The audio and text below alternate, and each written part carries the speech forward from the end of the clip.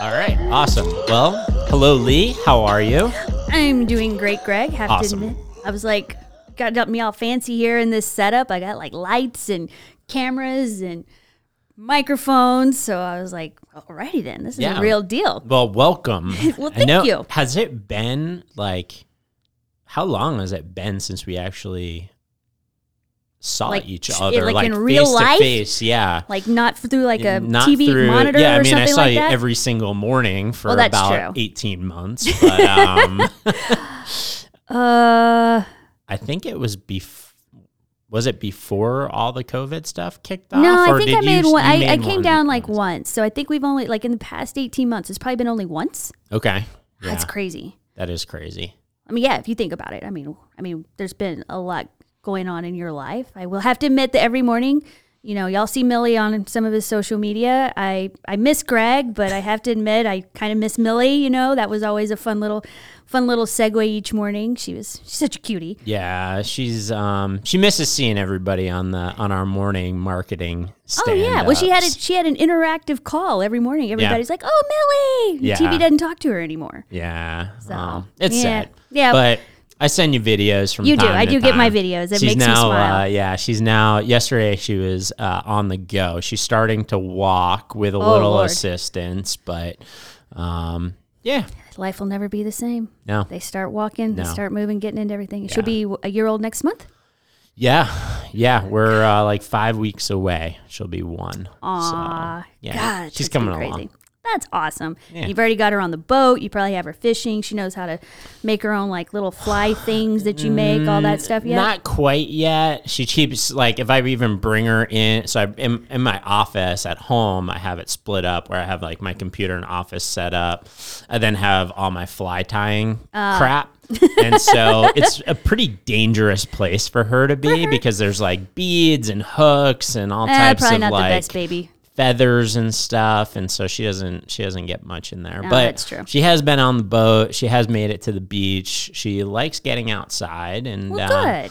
And yeah, she actually gets a nice little tan, which Oh, is which my wife was happy with. That's 'cause good, Our other yeah. girls are like super pale, and so yeah, she's got a good tan going. that's good. My kids get tan. Their mother does not. So I completely understand that. I'm super jealous. Well, Yeah. good. Yeah, well, thanks for coming. I hope you had a good trip out down here to Florida.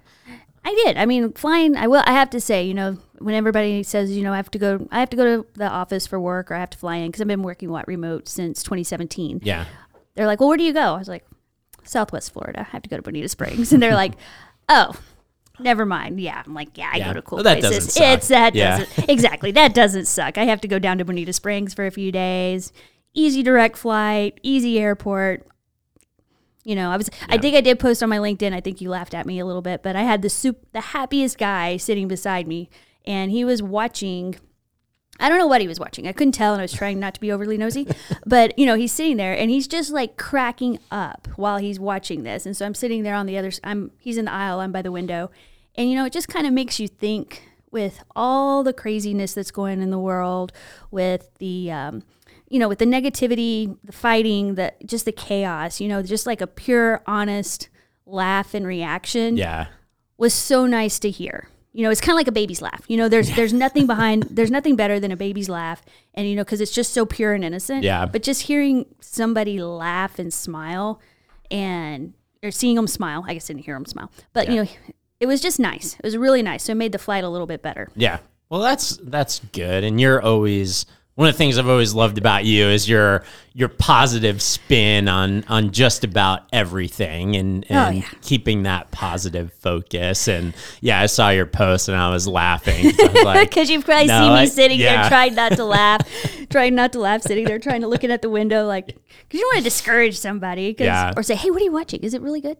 yeah, I've always been guilty. Like I haven't been flying much lately, but you know, back before last year, I was flying like nonstop, like, you know, 30, 40 weeks out of the year. Right. And so I'd be watching things on my iPad or my laptop on the plane. And one of my favorites was Curb Your Enthusiasm, which I always watch that on the plane, and I would just be like keeled over laughing, and people are probably looking at me like, this isn't the place for this, but it was a great way to pass time on all my travels. It's better than crying. It's like, there's no way you're going to catch me watching like Band of Brothers or something on a flight where I'm just like boohooing, asking the flight attendant for tissues or something like that. Much rather hear people laughing.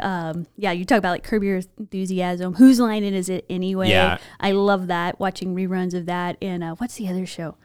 I also watched on like Delta where they'd have, they have the shows Impractical Jokers. I don't know if you've seen that. Yeah, but that's a good one. That's another one of my favorites where it's just some of the stuff is so like ridiculous and like cringy that it's it makes for a good watch on the flights. So I have I get real embarrassed for other people. So like when you get too cringy, I start to get embarrassed. It's rather than funny. And I'm just like, I can't watch people do that. I can't. It's like my daughter's watching some like Bachelor show. And I was like, I can't watch it. It's too cringy. Now I can watch other things like that. Some of the jokes are funny and stuff like that, but I don't do cringy. No. And we have like a whole society based on cringy. And I'm like, I just can't. I can't. I get embarrassed for them.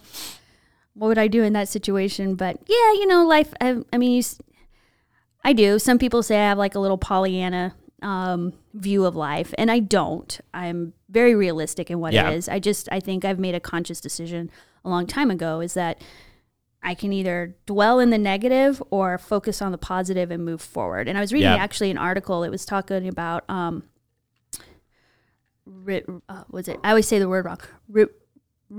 Remunerating, or progressing. Yeah. Am I actually like am I evaluating things and looking at what like to make things better, or am I just sitting there and just dwelling on what's negative and what's going wrong? Yeah.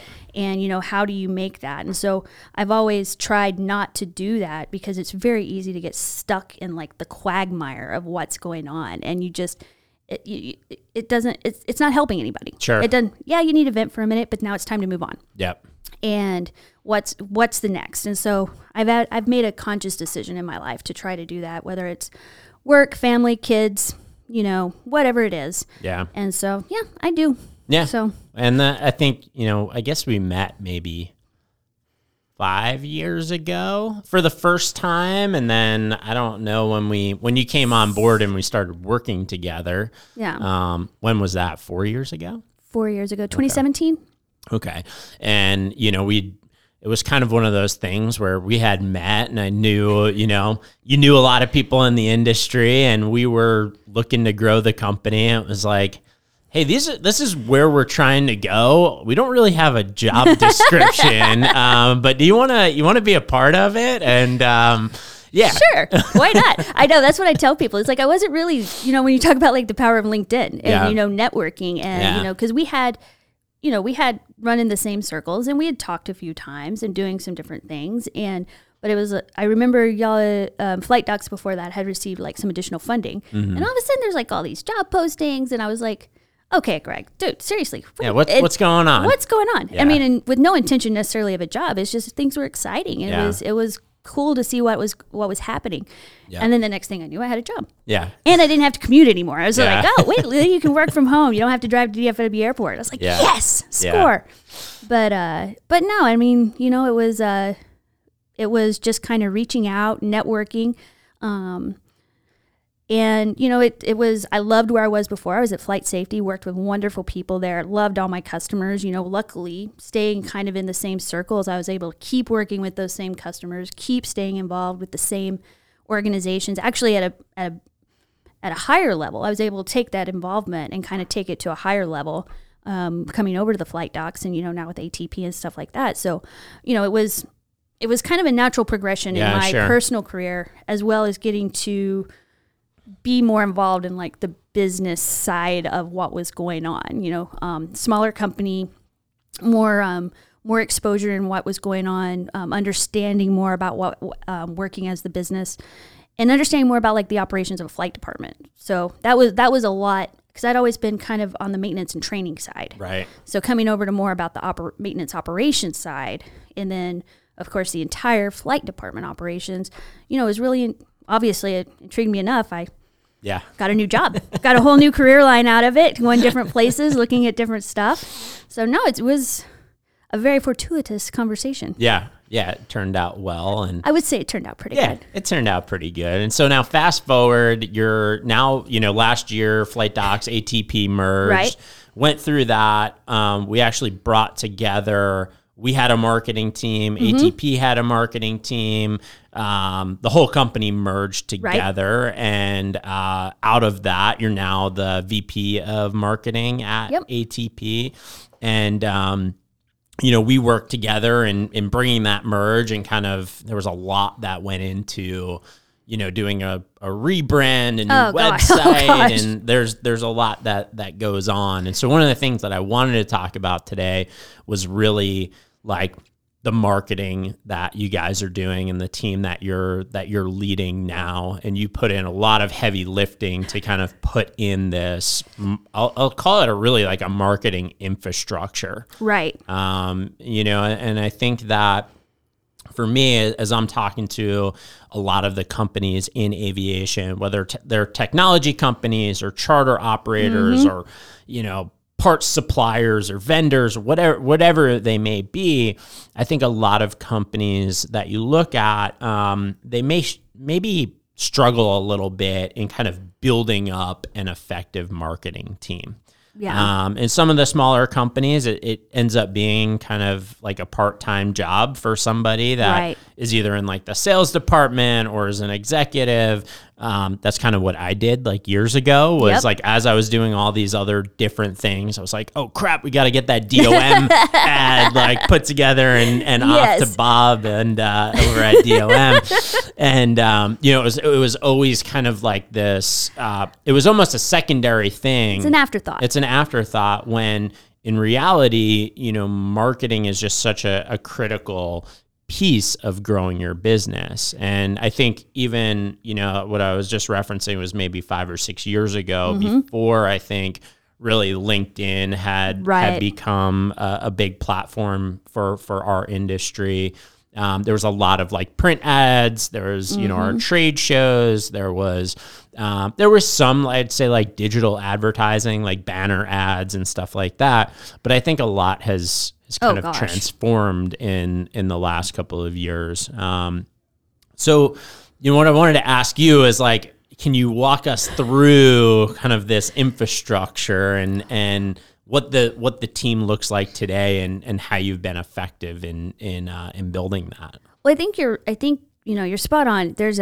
It's about the infrastructure, and regardless of the size of your marketing team, I mean, one of the great things about today is that you can, even if you can't hire like full-time people, there's so many different tools out there that you can allow you to have like a big marketing department feel without the overhead of a big marketing department. Now, you can also get sucked into a lot of marketing company, I don't want to say nonsense, but you have to be very focused on what it is you can do, what it is that what are your goals, and understanding, because, I mean, marketing agencies, they're marketers. They know how to sell you. That's what they do. And so it takes, you need to take a step back and think about what it is exactly what I need for my organization. And when I think about marketing, and now I didn't come from a marketing background. I ended up in marketing. I say I'm kind of an aviation person who is now in marketing, which brings a different perspective to it. Sure. But I think about it, and you're always doing marketing. My original, like I said, I was in the education side of it, but it was also starting a nonprofit. And I call it like guerrilla marketing because we had no money. We had no money. And this was a lot before, like the social media. So we didn't have a lot of those things. So that kind of changed my perception. And honestly, if I somehow got a bachelor's in business without a single marketing class. Don't ask me how. I went to I had a project management focus in my bachelor's degree. But anything I had learned then is almost completely irrelevant now. Sure. And that's okay. But one of the things when I think about marketing, it's really about no matter what channel, how you're doing it, it's about telling a story and connecting with your customers, connecting with your current customers, connecting with your prospects, and connecting with the industry. So when I think about that, it's like, how do you do that? Mm-hmm. And, you talk about the infrastructure, and we live in a digital world now. So do you have an effective website? I mean, that's at the very most basic. Do you have an effective website? And it's easy to build one, but have you built the right one? Right. And, search engine optimization is so important. It's, when you're talking about being found, and how is that website going to transfer into getting people in the door? Mm-hmm. And I think that's a big piece. I also think it's very easy to overcomplicate your website. Sure. I think almost anything is so easy to try to shove everything into. I think it's better to simplify. Yeah. We've had that conversation. We've had that conversation. Yeah. And I think everything has a place, but at the same time, you want to streamline what's going on. And so when you're looking at these different pieces, who do you have a good website? Do you have somebody on staff who can manage that website? Or do you have a relationship with a good vendor or a good contractor or something along those lines? And so we have a couple of different people that we have help with ours, as well as we manage quite a bit of it internally. But, but then and also one of the worst things in the world is to start Googling marketing terms. Oh my Lord. Because just the sheer volume of what happens. But, as you're learning and you're going through it, I think everybody always wants to know, how many leads do I have? How many leads do I have? What's a MQL?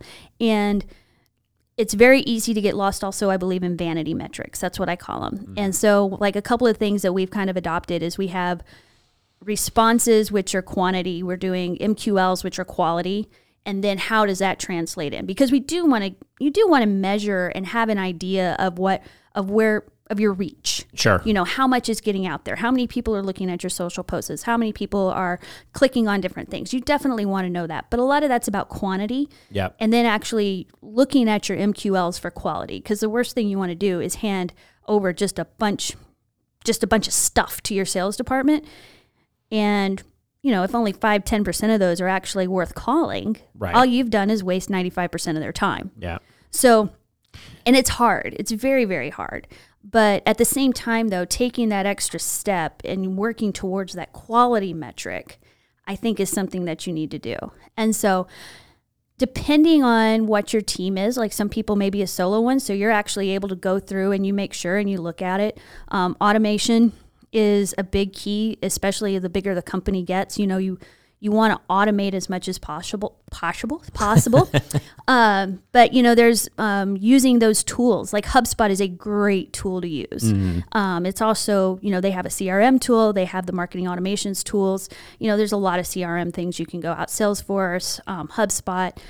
Yeah. But like I say, don't overcomplicate things either. Right. It's just so easy to overcomplicate. I think, backing up just a sec, I think one of the really important things about marketing, and I think where you see a lot of marketing teams go maybe off the rails, and you talk to a lot of organizations where there's this internal kind of battle between marketing and sales, and all. Right. I think a lot of people are very familiar with this struggle on okay, what is marketing doing? Marketing, I think a lot of salespeople think marketing may be running kind of independently, right, and they have their own goals and their own metrics. And if you are measuring your business just based on the quantity of MQLs, exactly, or measuring the marketing team's success based on the number of MQLs, you're probably failing as a marketing team, right? Just by looking at it and saying,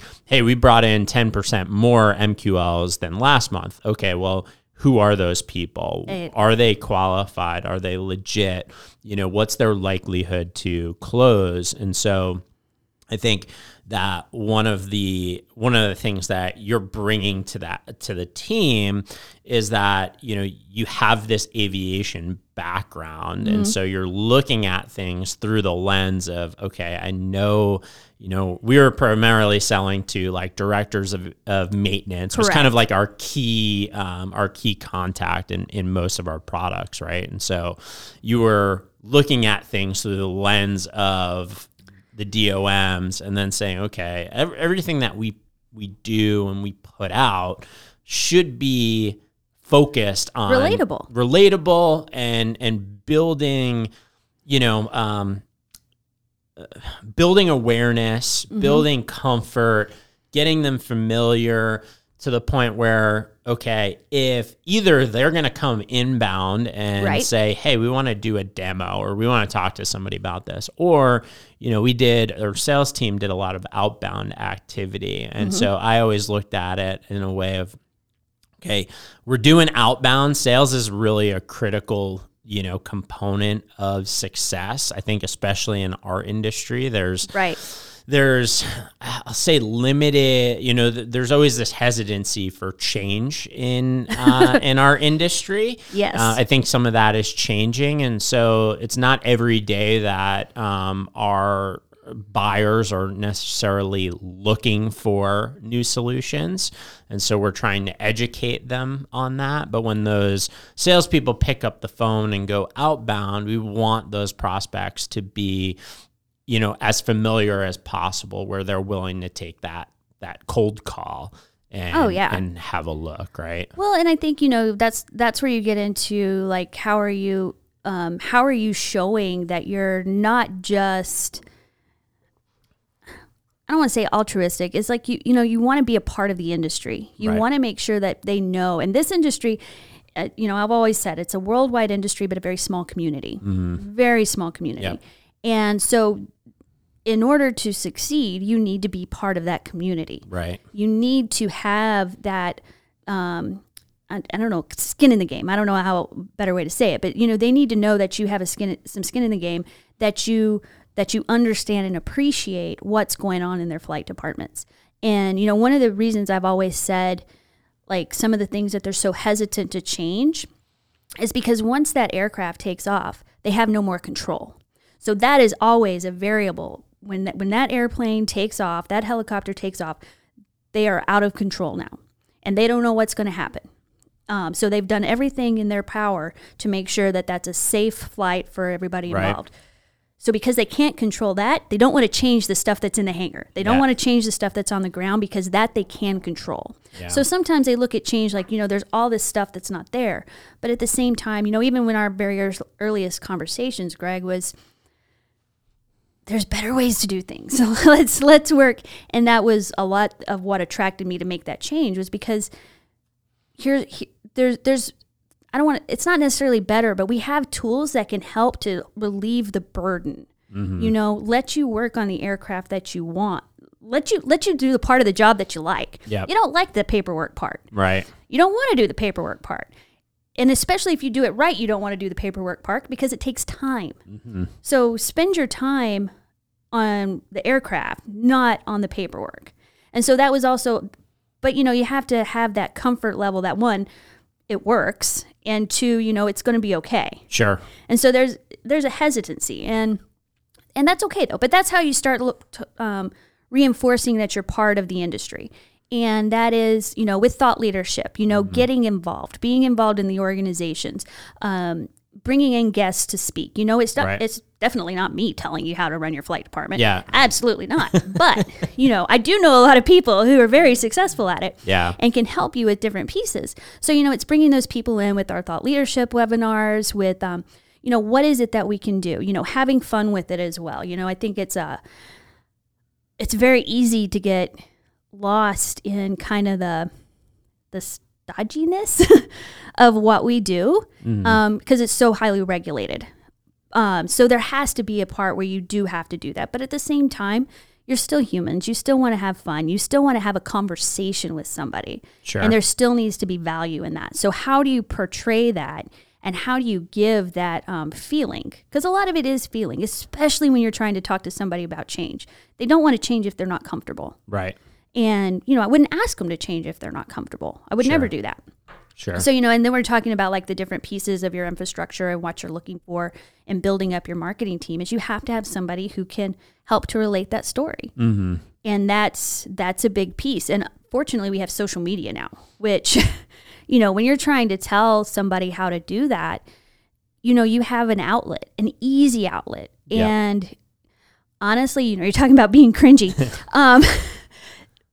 But, you have to start somewhere. And the people who are successful with their businesses and leveraging social media, it's not always the polished, finished work of like your official page. It's the people who are the faces of your company. And if you're a small company, some of the best things you can do is to get your owner or whoever that person is, get them on social media, engaging, giving little tips and tricks, and then they promote the company. And that's where you start to see those relationships grow. You see networkings build. You start to see that kind of that trust building. Yeah. And that's what the marketing is about. It's about that trust factor. Exactly what you're saying. So if somebody calls, they're like, "Oh yeah, I follow your boss, or I follow one of your pilots on LinkedIn. They have great pictures, or something like that.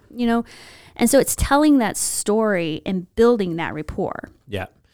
Because I think that it's what we've seen in the last couple of years, and I've seen it, is that, you connect with these people where it used to be, okay, I needed to fly to Columbus and go walk around the hangars, which I still love doing. Oh, and absolutely. There's still value in doing all that, right? But there's all these people that I know that I've actually never met before, but they know who I am. They know what I've done. They've known the products and the services that I've been involved in or with. And just the power of that is huge. And so, I look at some of the companies that are out there today, and they're wondering, okay, how do we grow?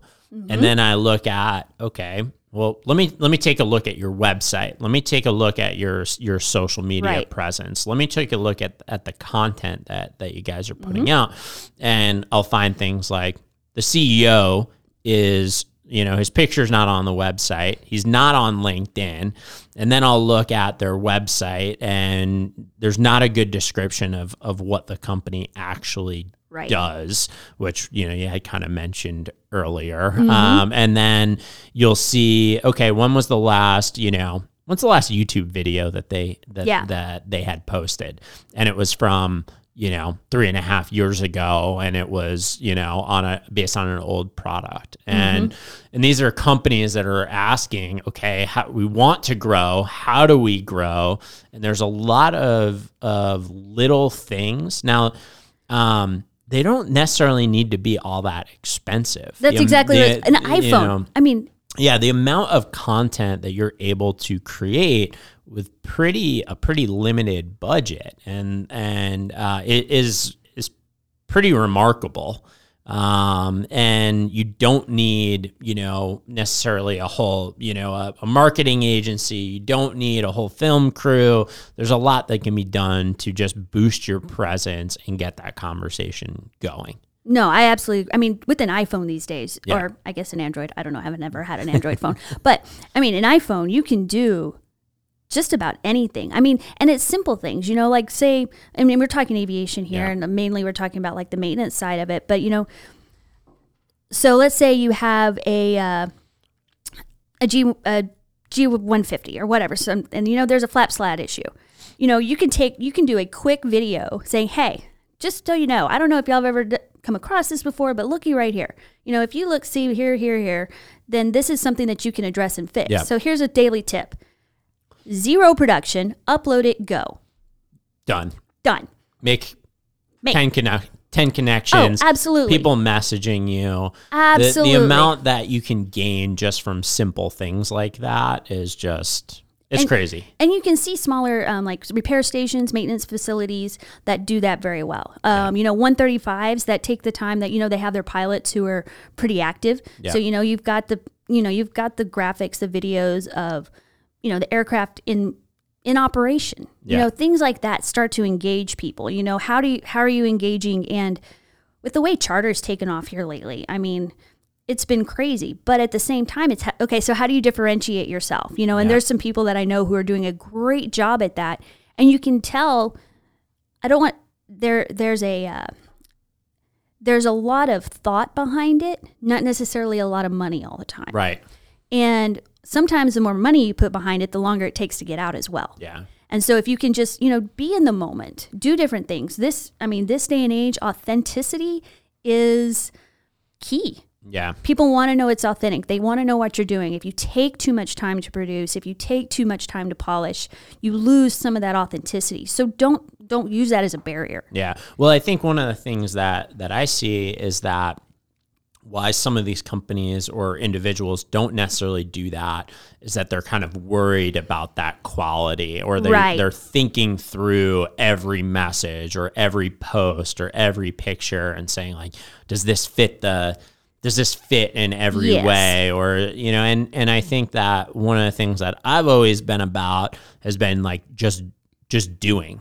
Right. And just hit send. Just do it. Like, you know, as long as obviously you got to make sure that you're not hurting your image or saying something stupid that you know can hurt your reputation. But in general, these are like quick hit things, right? You know, people see them for 24 hours and then, you know, they kind of fade away. Mm-hmm. And so that also kind of brings me to like the cadence of and all consistency, of this, right? And so how have you, it's very easy to like kind of do like quick pops of these things, and you'll see companies go dormant for a month and then they post something. How have you guys like really locked in on the cadence? What do you do there? So there's a couple of different things we've done. Also, if anybody ever asks me about how we manage, I'm very much a Monday.com proponent. Yeah. Greg's trying not to roll his eyes right now because like, I love Monday. But it's about, you know, that goes back to like my project management. And, you know, when you're talking about the people who are doing this, is like we have a great person on staff who, you know, plans it out a month. And, you know, she sits there and she thinks about it and she goes through, and we have like our standard items. We'll also look at what's going on in the industry and just reposting things with a personal commentary. Right. You know, what's going on our page. But it's also, and it's kind of hard to do that on a personal one. And you can see me even on LinkedIn. You know, it kind of ebbs and flows what I personally do. You know, when I post, I honestly don't post a lot. I like a lot. I react to a lot. Sure. You know, a comment. But even that keeps me engaged in the conversation. Yeah. I mean, LinkedIn to me is like one of the best ways to find out what's going on in the industry. I don't even know how many companies I follow, but you know, I always find some type of little random tidbit, a nugget about what's going on. And you know, that either helps me in personal conversations or I forward it over to our social media person and she puts that in the queue. We have something for every day. You know, what is it? And you know, using tools like, HubSpot, Hootsuite, a couple of different other ones you can use to automate that. Right. So if you're a one-man show, you know, you spend a couple of hours planning out and scheduling maybe 2 weeks. Yep. You know, they don't have to be overcomplicated posts. It could be a repost, it can be a picture, different things like that. You can schedule 2 weeks at a time. And then when something pops up, you just kind of throw that in there. But the cadence is very important. Yeah. And also understanding the channel. So like I look at LinkedIn as education. Facebook is more entertainment. Mm-hmm. Entertainment. Instagram is more like, you know, that's highly visual. So, you know, you want to make sure that it's something that's like pictures, videos, something that catches the attention. Yeah. So, you know, you do have to think about that content on which of the channels you're using and how that goes through and what that audience is looking for when they go there. And so that's definitely something that you want to think about. So, you know, how are you doing that? Because the same post that you put on LinkedIn might need to be tweaked for Facebook. Yeah, it's easy to just use the same one on all of them, but then you're not going to get the impact. Right. You know, and of what understanding where you're posting and how your audience may differ in those different platforms. And then like, you know, so say you're a one-man show. you're just one person and you've got your schedule there, but everybody knows that Sarah's the CEO. Okay. So you got Sarah, the CEO, but Sarah's also the social media coordinator because, Sarah, this is Sarah's company. And so her company has these automated posts that she's put out in her cadence. She has this ready, but she also knows in the back of her mind, I'm going to reshare this post. And here's going to be my personal comment on my company post. And so she knows that as she's going through. So maybe once a week, she knows that I'm going to respond to this post that I've already scheduled out to give my personal perspective. And then people they get kind of the company exposure. But now they're also a little bit more comfortable because they know Sarah's position. Right. So she reinforces that with her personal comments, questions, or however that goes. Yeah, sure. Yeah, and so I think there's a lot that can be done with just like kind of simple social posts, right? Simple. I think the other thing that I wanted to touch upon was really like digging into a little bit. Maybe this takes a little bit more planning and a little bit more thought, but you had talked about some of the thought leadership stuff. Oh yeah. And so earlier this year, one of the things that I was involved in that you had led was one of the webinars that we had done. And this was a super successful event in just getting exposure and bringing educational information to users, to the industry. So talk a little bit about that and what your position on that and the benefits on how that all works. Well, that comes to understanding your audience and understanding your target. Right. And so like when you're talking about aviation maintenance, aviation operations, some of the topics that they need the most are not going to be topics that anybody else is interested in. Sure. And so sometimes you're trying to tell somebody, no, you don't understand. This is a highly controversial topic on this regulation. And then they're like, we're not doing a webinar on regulations. I'm like, no, you don't understand. This is huge. And it's kind of like, so, it's, so in aviation right now, especially 91, 135s, world, different things along those lines, is MELs, MMELs. Right. It's huge. It's regulations. Right. So you say that and people are like, oh, Lord. But this is the content that our people need because there's so much going on around it. There's so many questions that education and an update is always appreciated. Right. And that has turned into one of our most successful webinars. And we actually did a webinar series on it. So we did 2 webinars on that. We're actually sponsoring a follow-up session at base because they're continuing that conversation because there's still things that need to be answered. Right. So it's knowing your audience, and my audience, aviation audience, wants to talk about the regs. Yeah. They want to talk about, the technical aspects of what it takes to do their job, to be compliant, to talk about the pain points in being compliant. Right. To know what the FAA is doing. And so then it's finding those right people that have the insight into that to be able to answer those questions. Right. And it's not, I think, and I've thought about this in the past as we were looking to do events and things like that, and always looking at it from like a sales approach. I'm like, hey, I'm gonna, if we're gonna do a webinar, I'm gonna showcase my product, right? Because I want to sell. In those types of situations, you draw a lot fewer people because they need to be interested in that product. In going down this route and becoming a resource for the industry, we were able to really drive exposure to our brand. We didn't even talk about the products or things like that.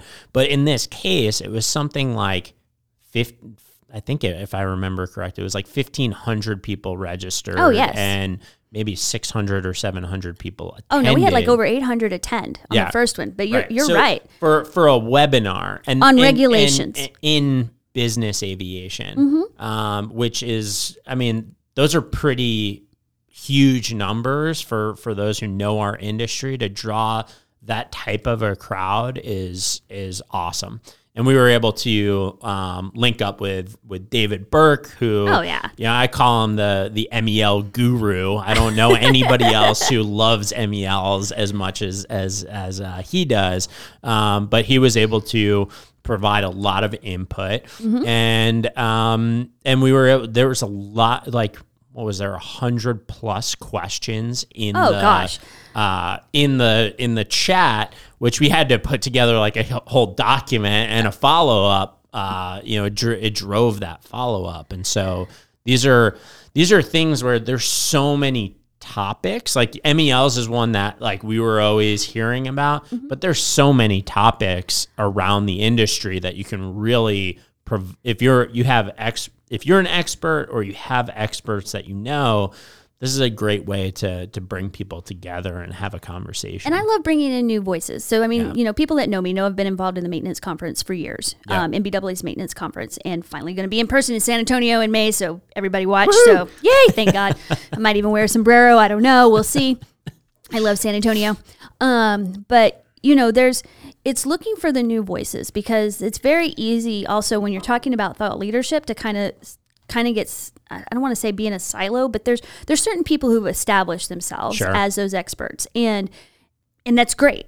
But there's also other people, there's a lot of people, and there's, people you can bring in, and kind of combining the old voices with the new voices, it helps, because there always is a slightly different perspective. There's aviation, no single operation's the same. No SOP's the same. There's nothing. They're not the same. Yeah. And so there's always just a little bit of a nuance that you can share with an audience that might relate. Yeah, sure. And so you want to be able to get those different voices on what they're doing. Talking to different like dealers and brokers, every pre-buy is different. Every technical assessment's different. Everything every aircraft is different. I mean, there's so many variables, it depends. I mean, that's the whole thing about how does this work? Well, it depends, So understanding and thought leadership shows like, okay, so you want to bring it back to a product perspective, is that the product is scalable. And so even though we're not saying that in our marketing, like I'm not saying that in our thought leadership, I'm able to bring these thought leaders in because these are all the people we represent. Right. Sure. And so that helps. And so it kind of brings those audiences together, gives them the awareness of what's going on, and then makes it easier, exactly like you said, either an inbound, whether they get an email or whether, it's a cold call. Yeah. They're like, oh, yeah. Oh, yeah, I did attend that webinar. Oh, that was that MEL one. I went to both of them. Yeah, I signed up for both of them. Oh, yeah, okay, now I know why you're calling. Yeah. Sometimes it's or they call you, different thing. Maybe they have a question on MELs, or maybe they just like, okay, well, I'll give them a shot. Yeah. See what it's all about. Exactly. Yeah. And so you mentioned, I'm happy to hear about the maintenance conference coming back. I'm so excited. That has been, for those of you who don't know, Lee is like the maintenance conference lady. I love the maintenance conference. And unfortunately, the last 2 years have been canceled. Or Fort Worth 2019 was the last time we had all our maintenance folks together. So trade shows are coming back. We have the base trade show that is in like a month. 3 weeks, 4 weeks from now. Yes. And so I know that there's a lot of controversy. We're not going to talk about that right now. But I know that there's a lot of people, just in general, when you talk about marketing and sales, there's a lot of people out there that are saying, trade shows are dead. Which I think is I think it's a little ridiculous to say. I think it's a little extreme. Yeah, a little extreme, right? Because you can connect with people virtually, whether it's one-on-one or in a webinar. There's also virtual events. But I don't believe that trade shows are dead. I love the maintenance conference. I love base. Like these are things that, I want to keep going. Tell me what your thoughts are on trade shows and maybe how things have maybe changed a little bit. If you think they've changed or You know, where are you guys at? Like changing, I really don't know. I mean, one of the great things, like looking at trade shows, is you're going to be able to see here, like over the next year, as trade shows start to be incorporated back in to like some marketing plans, you'll be able to see, like in the past, I mean, I was in Charlotte. I always say I was in Charlotte the week the world shut down, because that was the week the world shut down. So in 2020, so I was schedulers and dispatch. NBAA schedulers and dispatch. And you know, we haven't really, there's been a couple here and there, but pretty much trade shows since then have become non-existent. Yeah. So we have this block of time where you're able to see there were no trade shows. Now, granted, it was a very weird time, so it's kind of, you have to kind of take it with a grain of salt when you're starting to look at numbers. But people are social. Mm-hmm. Human beings by nature are social. Right. And I think there's something, because aviation, like I said, is worldwide, but a very small community, is these trade shows give people the opportunity to come together, and they're able to see people that they work with all over the world. Sure. But in a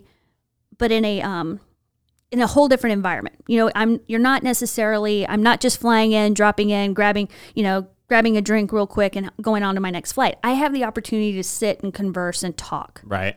And, you know, you have 3 days where you're able to see your international people, your local people, you know, and it doesn't matter, you know, is it your maintenance vendor? Is it your trainer? Is it your software provider? Right. I don't know, the caterer, or I don't know, everybody in one facility. Yeah. And there's just an energy to be social, mm-hmm. you know, and I think that's a lot of what we've missed. And whether it's, you know, working from home, you know, I've been working remote for years. And I mean, I know me as a remote worker, my trade shows where it's like, okay, this is where I get to go back to the office because now I get to go see my work family, because I consider like all of aviation my work family. Mm-hmm. And so now I get to go see my work family.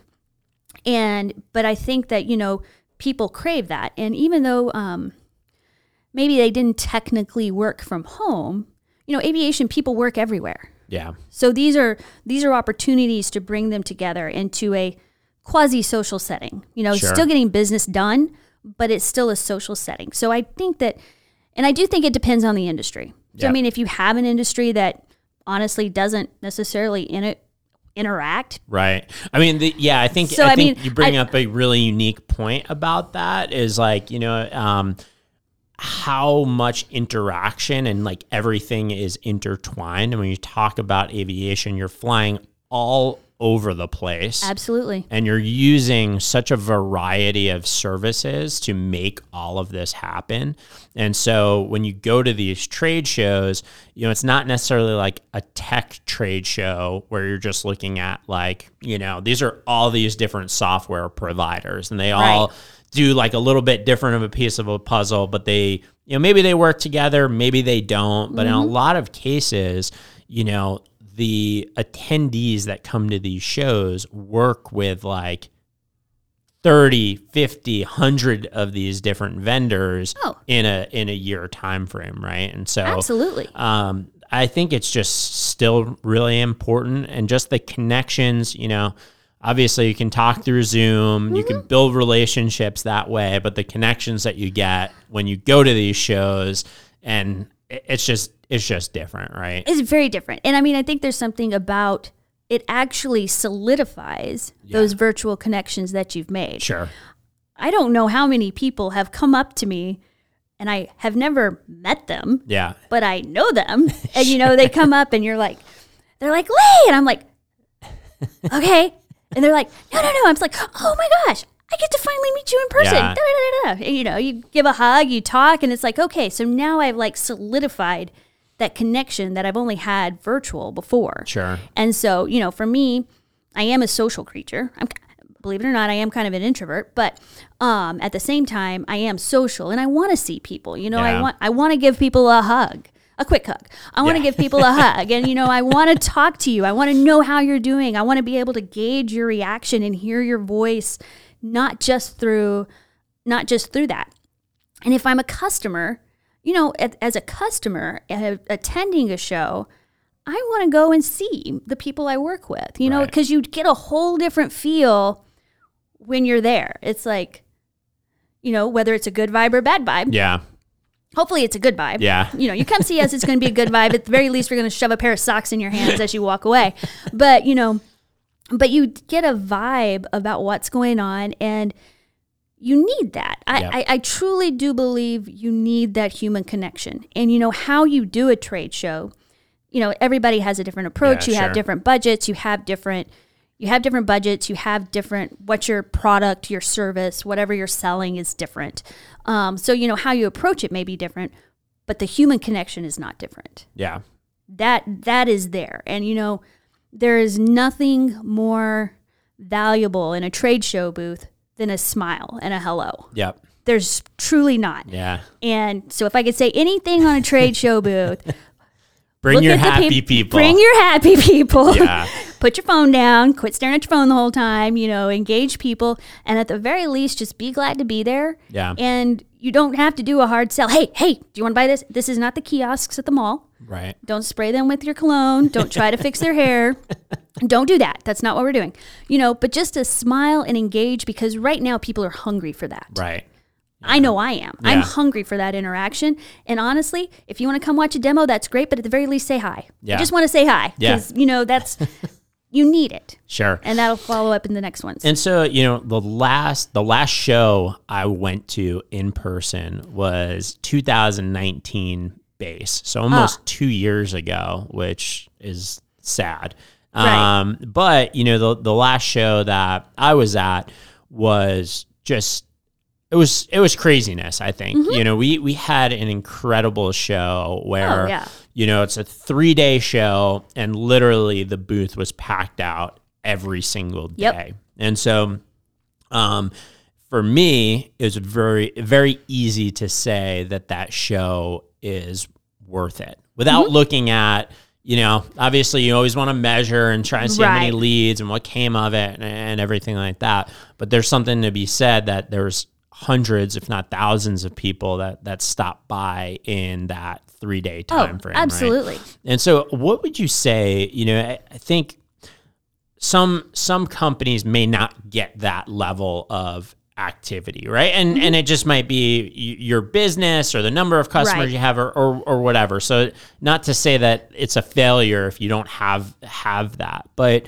I think that some companies may not do the right prep work to create it, because you have to create that. It doesn't just doesn't just happen. So any kind of tips in regard, and I know we're getting close here, but there's still a couple of weeks absolutely. to keep that going. Any tips for driving activity and interest and getting what I call like a buzz going before the show? You know, I think first off, there's understanding what you're wanting to accomplish, kind of like you were just saying. So like, there's absolutely, you know, there are the measurables, you know, like how many deals were closed, blah, blah, blah, blah. Right. But at the same time, it's like, what all are you trying to accomplish? Where is your business in its life cycle? Are you a new business who's just like going for brand awareness? Are you an established business who's trying to just kind of touch base with like existing customers? Maybe you're working on renewals, not necessarily as much new business, different things along those lines.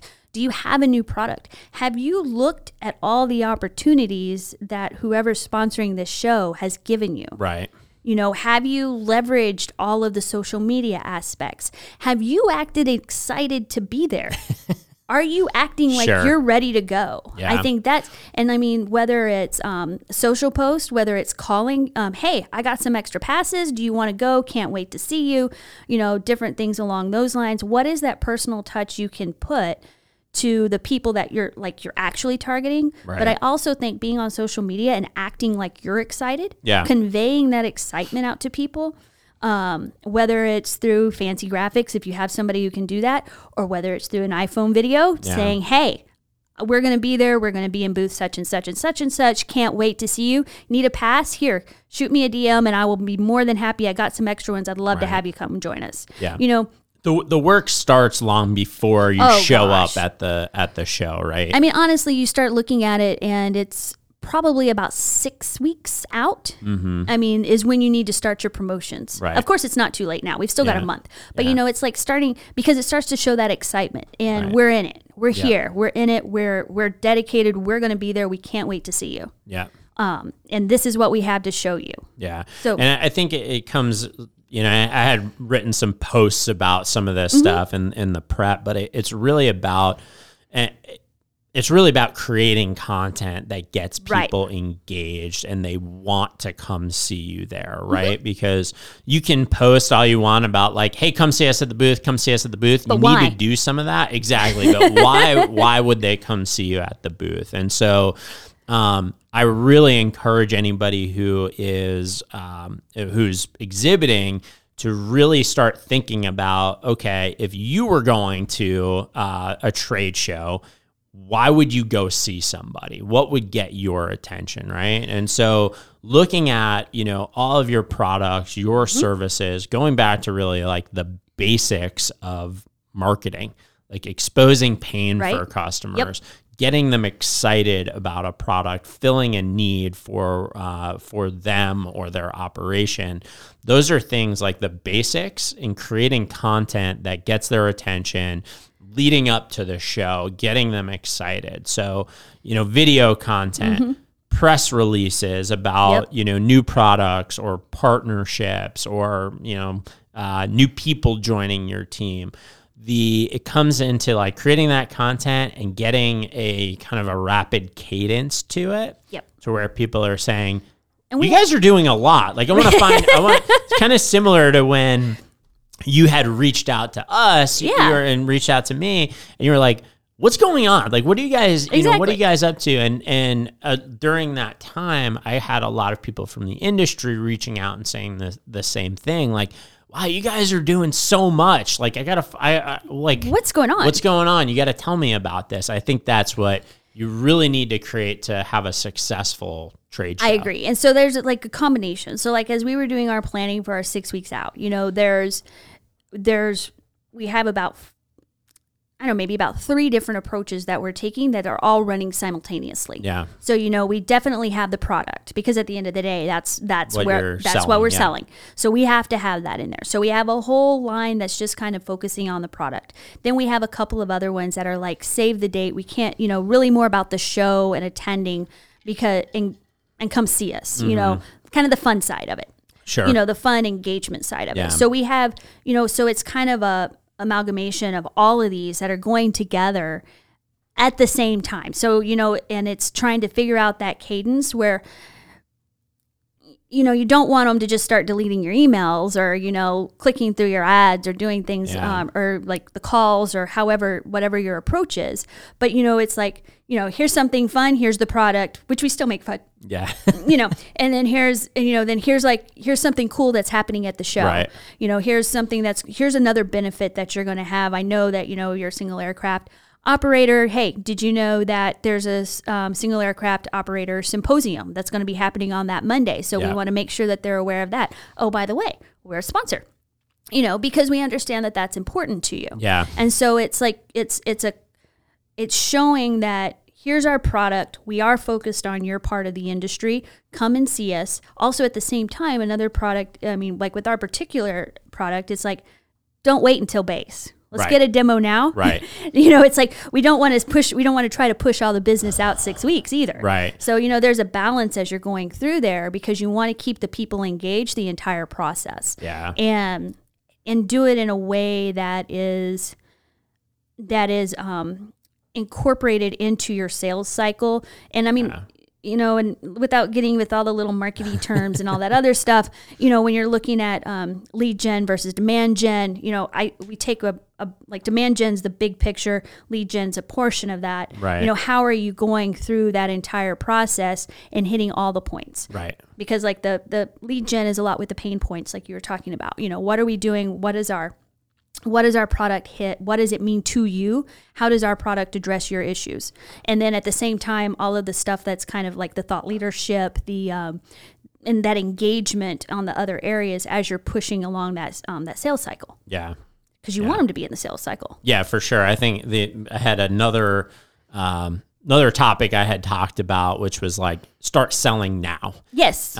Because, if you start the sales process at the show, we're kind of creeping up on the end of the year. So show comes, you try and do follow up. Next thing you know, Thanksgiving's here. Next thing you know, Christmas is here. Next thing you know, we got to wait till, New budget. 2022, new budget, whatever, all the standard, obstacles.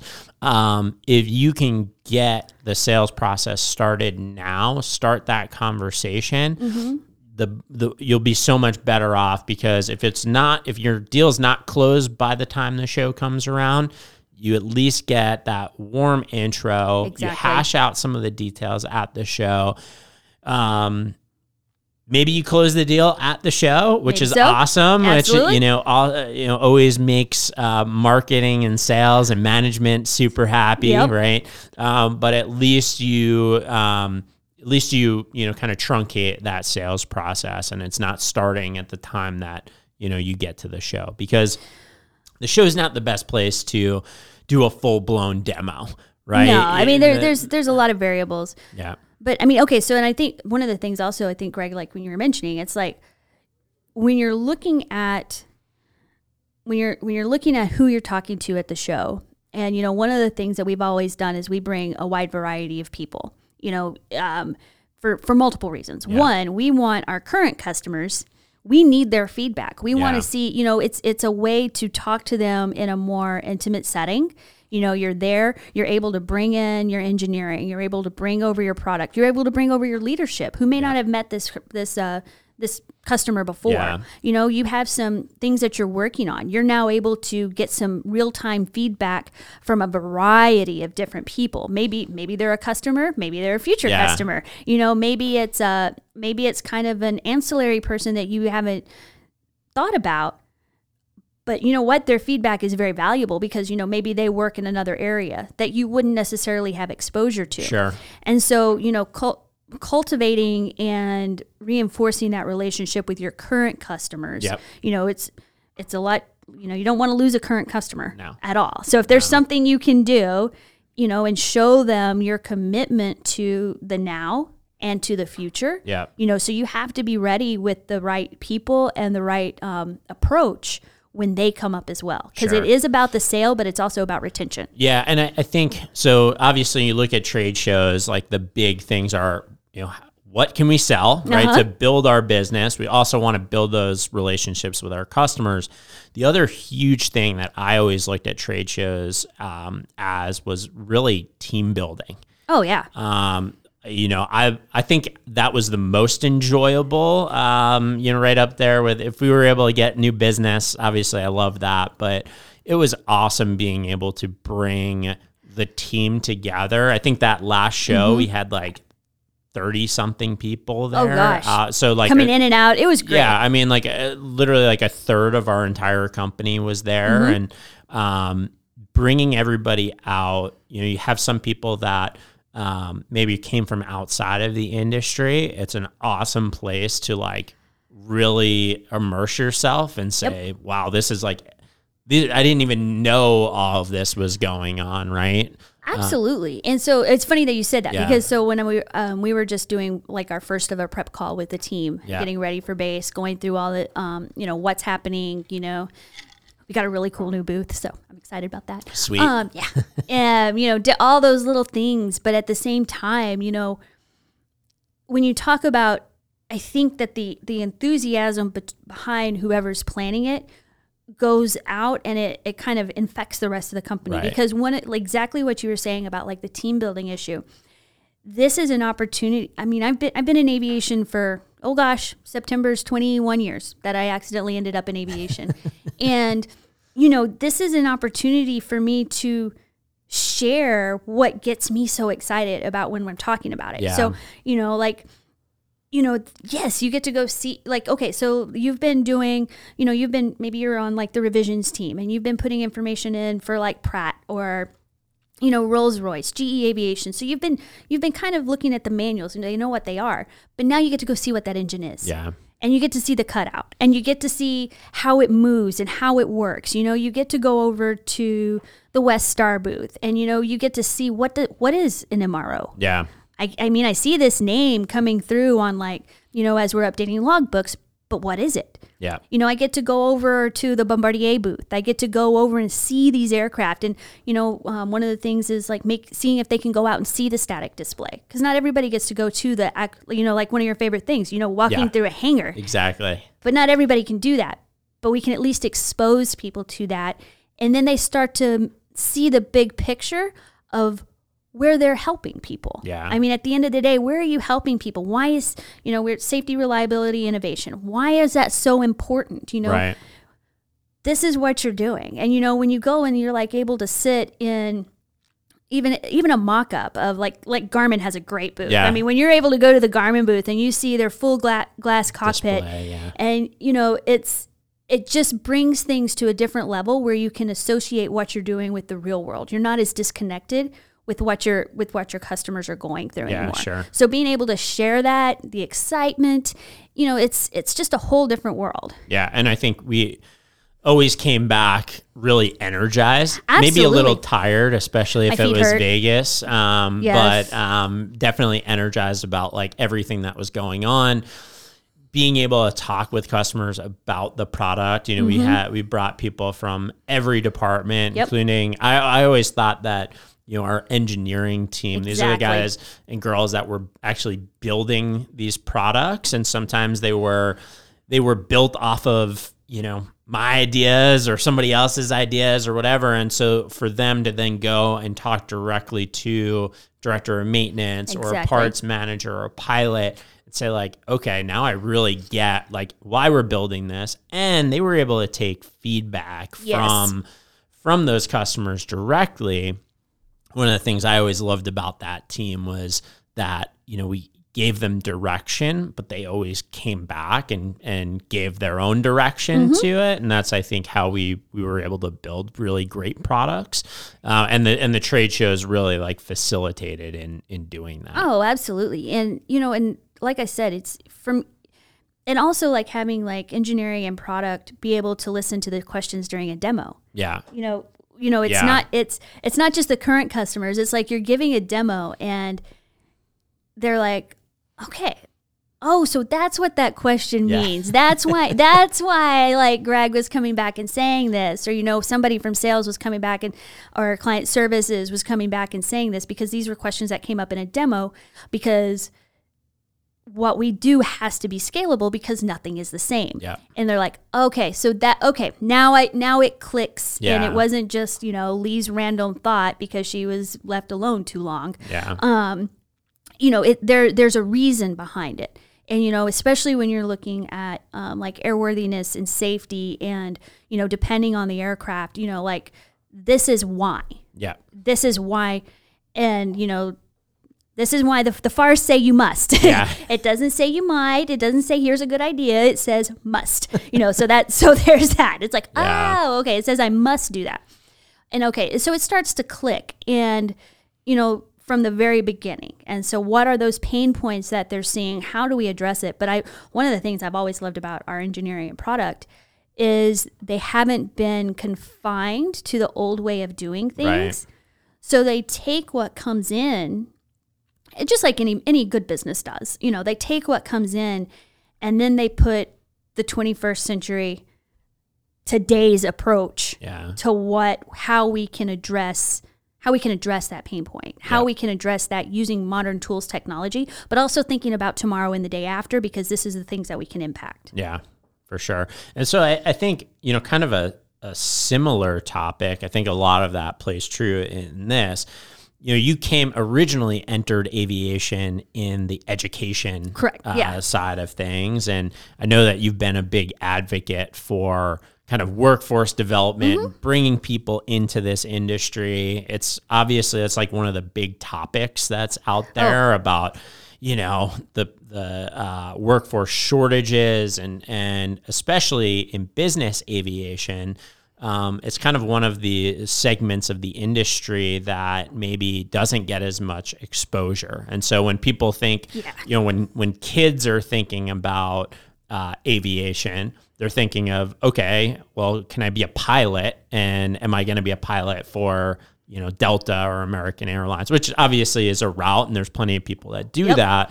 But how do you see this workforce development and things kind of changing in this space? Well, I think I started at a 147 school. Like I said, I truly did end up, I needed a job. And my husband told me I had to go back to school when we got married and moved up to Fort Worth. So I was like, okay, I'll go back to school. But I was like, I have to work. So I ended up working as a student worker, and it was in a 147 school. Yeah. That turned into a full-time job, which then turned into like the NCAT certifications, blah, blah, blah, blah, blah. But anyway, part of my job was advising. And as you look over the years and you, that was 2000. Yeah, we moved to Fort Worth in 2000. The exposure to business aviation. And a few years later, I got very involved in MBAA. I was doing the scholarships, and I would talk to the students about the scholarship opportunities. Yeah. And I remember telling the students, I was like, you don't understand. This is a Falcon 2000 maintenance initial. And they're like, And finally, I got to the bottom of it. And I'm like, no, seriously, this is like a $35,000 scholarship. Yeah. And they're like, I was like, do you even know what a Falcon is? And they're like, no. I'm like, oh, okay, never mind. Come on, let's go. It's like, okay, let me show you what business aviation is. First off, business aviation is anything where you use an aircraft for a business application. Yeah. It's anything. It can be your 172 all the way to your BBJ and everything in between. So what is business aviation when you look at it like that? But when you look at and I could always kind of tell which students kind of gravitated more to different industries, because you could just kind of tell on their interests. But, the students who were wanting to, work from tip to tail, understand how the entire operation, because there's very few of those positions in an airline. There are those positions, but they're very few. You usually kind of become a specialist in a particular area. But I'm like, you don't understand. You get to work on a G550, the whole thing. Yeah. And maybe even fly all over the world with it, And these are the opportunities. But that exposure wasn't there. But then now we go now, and you see more of the exposure with social media, leveraging those different tools. There's still a big education gap when you're talking about exposing students to business aviation. This past year and a half has been pretty rough, just because you couldn't go to the maintenance schools. Yeah. You couldn't go to the flight schools talking to about them. And then obviously right before all of COVID hit, the airlines were grabbing everybody. Yeah. Everybody, every pilot, every mechanic, anybody they could get, they were grabbing everyone. And so you were seeing kind of an exodus from business aviation into airlines. And then the world shut down. And then they started kind of coming back. But now it's picking back up. So there's a lot of people who are exposed to business aviation now that hadn't really thought about it, because they'd started on this one trajectory and all of a sudden they had to pivot. Yeah. And so it's like, whoa, I got my pilot's license. What else am I supposed to do? And it's like, okay, well, here's other opportunities. Here are other segments of this industry that are still working. Yeah. But, when I think about technology and different things on how that plays in workforce in our development, is people want to use what they use in real life. Mm-hmm. And when you make, this is anybody who's gone to school in the past 15 years, 10 to 15 years, these are people who do all mobile banking. They do all their shopping online. They converse online. They chat. They do everything. They do everything online. They do it from their tablet or from their phone. Yeah. And so then when you take them and you put them into a work environment that doesn't, when they're looking at something and saying, what is this? Right. They're looking for a better way to do it. Mm-hmm. And so I always say, you want to give your people the best tools, and you want to make them the most efficient possible.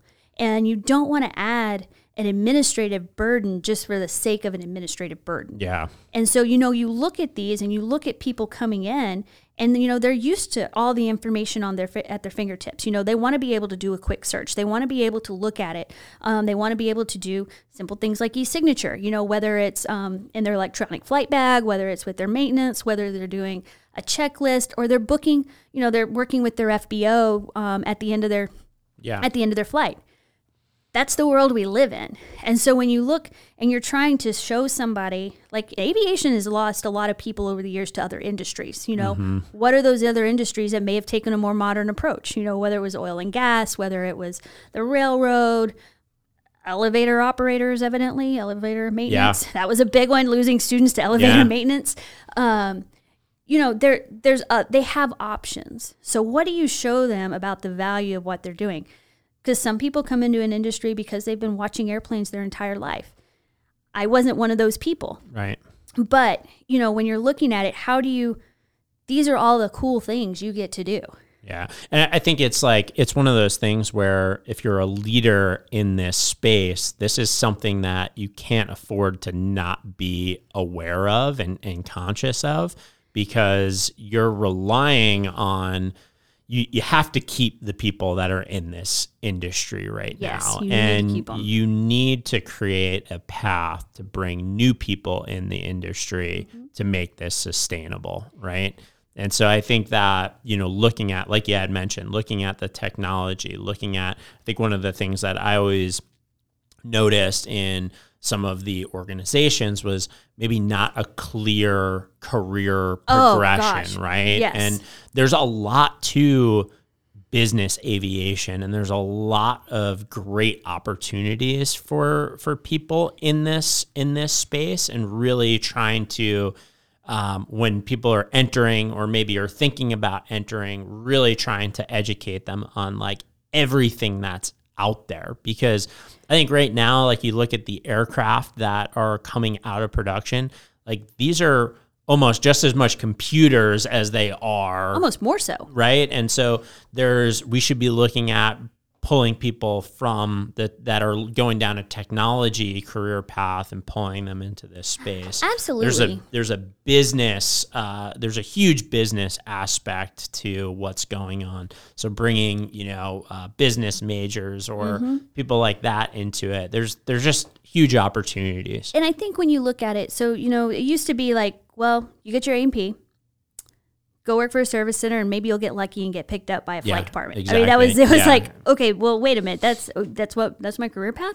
And you know, there's been initiatives over the years. I mean, my whole NCAT one was trying to find additional certifications to start highlighting those specific skills, especially in the avionics world, because like you were talking about, advanced electronics, avionics, getting into, you know, yes, your airframe covers that, but that doesn't mean you should be doing that.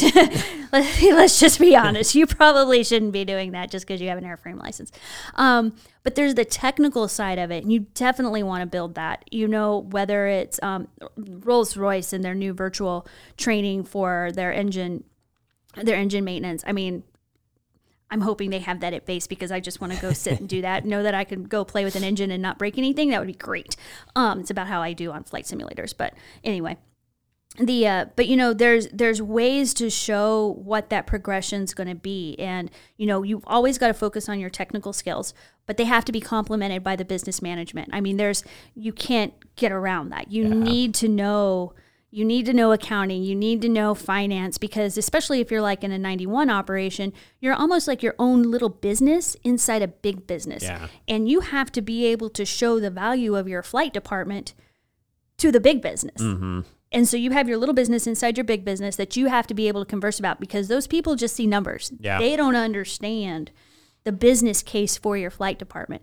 And as a leader in a flight department, you need to be able to articulate that from you know, what is the business case? If you're in a 135, you need to know the business of aviation. Yeah. You know, and as you do see more DOMs who are getting into like director of aviation positions, and you know, kind of taking those leadership positions on. And I think that's great for the industry, because it brings in that diversity of experience and new perspectives into your flight department. And so you're starting to see those progressions as they're going forward, and you're able to talk about them now. You know, you have, you know, whether you go to an Embry-Riddle and you're getting your aviation maintenance management degree, you know, what are you doing that? Are you going through the MBAA's CAM program?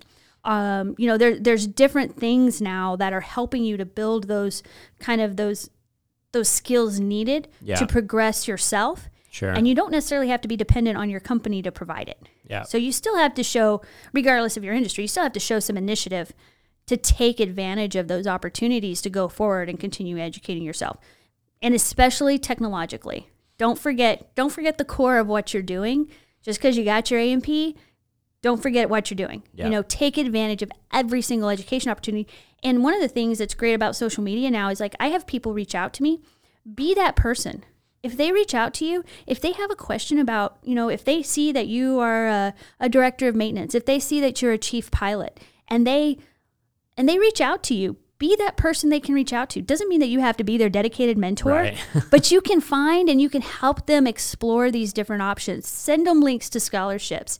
Show them there might be a whole nother school. They don't know there's an Antelope Valley College that they can go get an A&P from.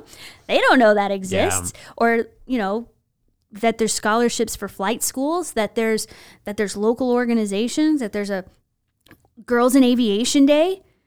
They don't know these things exist, and it's up to us to be responsible to educate on what that is. And we have those tools now with social media, and honestly, we're doing a pretty good job of it. Yeah. But it does take a village. You can't just depend on the organization to do it. Yeah. You have to share that stuff. You have to engage. You have to do these different things to bring in the pipeline and then to develop them. Because, we talk a lot about the bringing them in, but it's kind of like retaining a customer. Right. We got to retain our people. Yep. And what do you do to help them retain and grow to that next level so that way they don't leave us? Yeah, exactly. Well, cool. I may be a little passionate about that. I think so. A little bit. That's what I wanted. I know. That's why I wanted wait. to ask you about it. So, well, it's awesome. I mean, there's a lot of awesome things going on right now between technology and kind of shifts in the industry and new people entering the industry. I think that there's a lot going on. I'm really excited about it. I'm seeing it from maybe a little bit different of a lens right now. But yeah, NBAA is in just a couple of weeks. Yeah. You're going to be there. I will be there. ATP will be there. Yep. We got a big booth. Where you remember your booth number? 1133. All right. Well, 1133. Be right there. So anybody who's listening, go link up with Lee and check out I might have ATP some socks. booth. I'm just saying. There might be some socks there, and I'll probably give you a hug. I don't even know who you are, but I'll probably give you a hug. I'm just so excited to see people again. I'm so ready. Yeah, for sure. Anything else? Well, if I start, I'm going to get on another soapbox, Greg. You know I will. It'll just keep going and going and going. But no, just, I'm excited. I think just one closing thought is, like my little silver linings, talking about one of the things that all this past 15 months, whatever many months, is 10 years, 2 weeks, I don't even know anymore. I think it really has forced people to think about how we communicate differently and almost force them to use the different channels in ways they hadn't thought before, which I think is a good thing. Yeah. And I think combining that with our personal aspect is, it's there's a paradigm shift in how it's forced everybody to do it. Yeah. And so I think that's a good thing because now you see more people leveraging the tools they have than they ever have before, whether it's for workforce development or for building your own personal brand or working for your company. And, it's here, it's there, and we are engaged. So it is good to see people still engaged, but I am ready for people. Face-to-face I'm ready engagement. for face-to-face and people. Yes. Yeah. Hear voices, see people, eye contact, all that good stuff. Yeah. Yeah. Awesome. It was awesome having you on and good to see you. Yes. And yeah. Tell Millie we miss her. Yeah, I will. Okay. All right. Sounds good. Thank you. Thanks, Greg.